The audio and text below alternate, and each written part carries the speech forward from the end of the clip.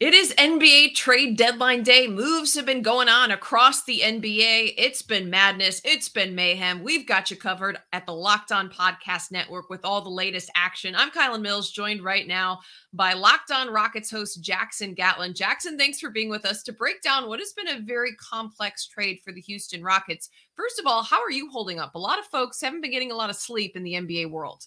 Oh, yeah. I mean, if you were awake when the Kevin Durant trade first broke, I mean, that immediately lit the NBA world ablaze. There are a lot of people that just stayed awake the whole way through. I took a little nap this morning, Kylan, so I'm good.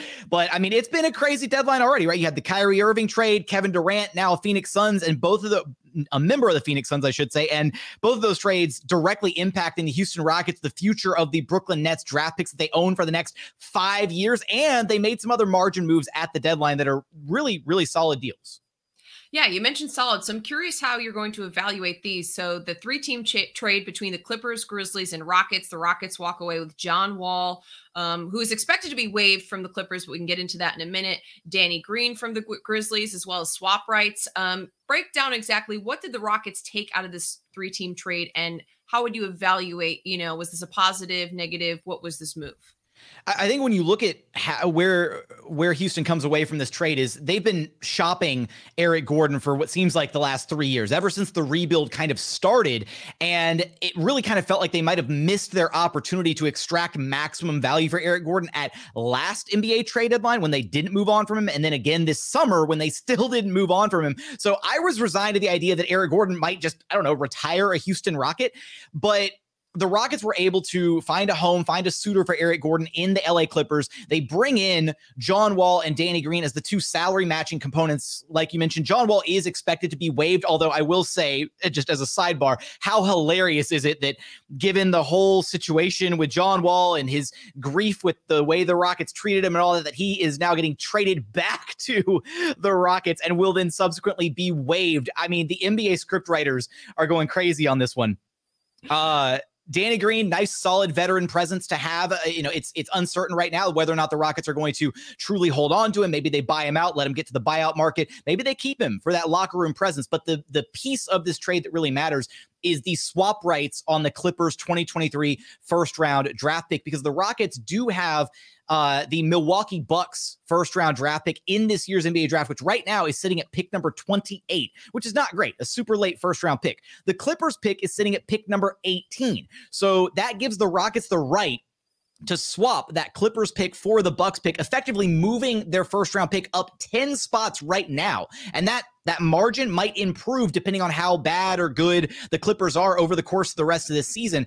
It is worth noting, though, the Clippers do owe their pick to Oklahoma City as well. So the Rockets actually walk away with the worst of the two picks between OKC and the LA Clippers. However, the Thunder are probably going to be a worse team than the Clippers this season. So that swap between those two teams probably not going to take effect, which then means that the Rockets will then get their hands on wherever the Clippers pick ultimately lands. And that's a huge win for the Rockets, because when you look at moving up in the NBA draft and when you look at other trades of teams that have tried to move up in the draft and what that usually costs, I mean, it's basically like you got a first round draft pick for Eric Gordon, which is a huge win at this point.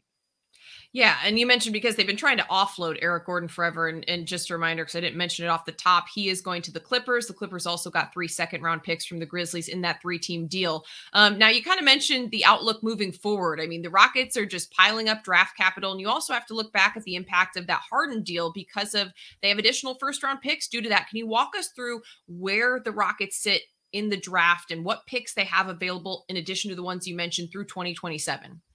Yeah, absolutely. So the Rockets still owe multiple picks to the Oklahoma City Thunder starting as early as next year. Unfortunately, the Rockets do not own their own future draft capital by way of the aftermath of the previous Russell Westbrook, Chris Paul trade from a few years back. And so the Thunder are about to start reaping the benefits of that trade, as the Rockets still owe 3 picks to OKC. But where they do have draft capital is the Brooklyn Nets picks that they now own that look incredible in the aftermath of Kyrie Irving and Kevin Durant forcing their way out of Brooklyn. They have the next 5 years worth of Brooklyn Nets picks. Starting with this year in 2023, they have swap rights. Then they have swap rights again in 2025 and 2027 for the Nets picks. And then they have the outright picks in 2024 and 2026, fully unprotected across the board. And given the state of things right now with Brooklyn and not having a star player and not really knowing the sense of direction for that franchise, those picks are at peak value at this very moment.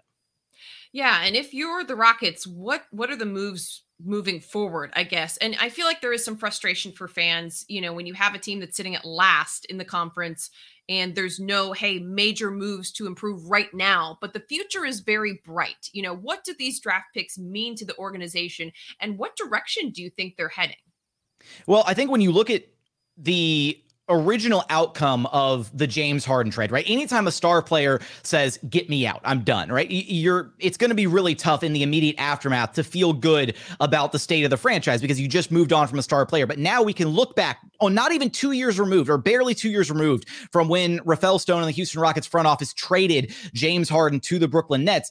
And this is the fully realized potential of what these Nets picks could have become, because the hope that entire time was, man, okay, if something happens, if Brooklyn implodes, if all three of those stars, if maybe it's injuries, maybe it's age, maybe they just don't get along, whatever different variables could have come to fruition, it happened. There's no James Harden there. There's no Kyrie. There's no KD. So now those picks are incredible, right? This was the best possible outcome. And the Rockets won that trade. They won the James Harden trade. You have to give credit to the Houston Rockets front office for making that deal, for not accepting the offer that Philadelphia had on the table back then, trying to give the Rockets Ben Simmons and a couple extra firsts for James Harden, because clearly right now Ben Simmons is a negative value contract. Nobody around the entire NBA wants him.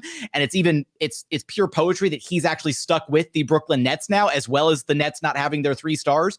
So you have that. You do have a team that is still bad. They're on pace to be the worst team in the association for the 3rd year in a row. But you have a ton of exciting young talent. You have a lot of question marks about this upcoming offseason, because the Rockets are they're projected to have up to $60 million in cap room, especially now that they've moved on from Eric Gordon. They didn't take back any long-term money. They'll have a ton of cap room to play around with this offseason. Will they go out and sign a marquee free agent?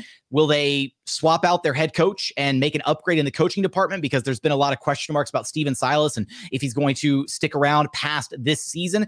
The Rockets have a bunch of moves that they can make this offseason, including potentially cashing in on those Brooklyn Nets picks for maybe a disgruntled star, the next, marquee player that becomes available, in the NBA marketplace.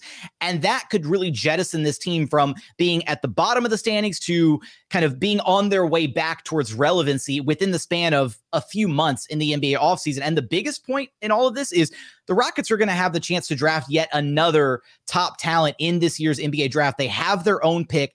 And depending on what happens with the Brooklyn Nets, they might have 2 shots at a top asset if the Nets pick actually starts to plummet a little bit and get into the lottery standings, because they have that swap right on the pick. If somehow the Nets pick lands at, say, 10th in the lottery standings and has a chance to shoot up to number 4, then the Rockets could possibly swap to that if their pick falls at, say, number 5. So there's a lot of optionality, a lot of flexibility here that the Rockets have. They're going to draft another top player in this year's NBA draft, and then they'll have a lot of moves to be able to make this offseason to kind of get back to some semblance of relevancy within the NBA landscape.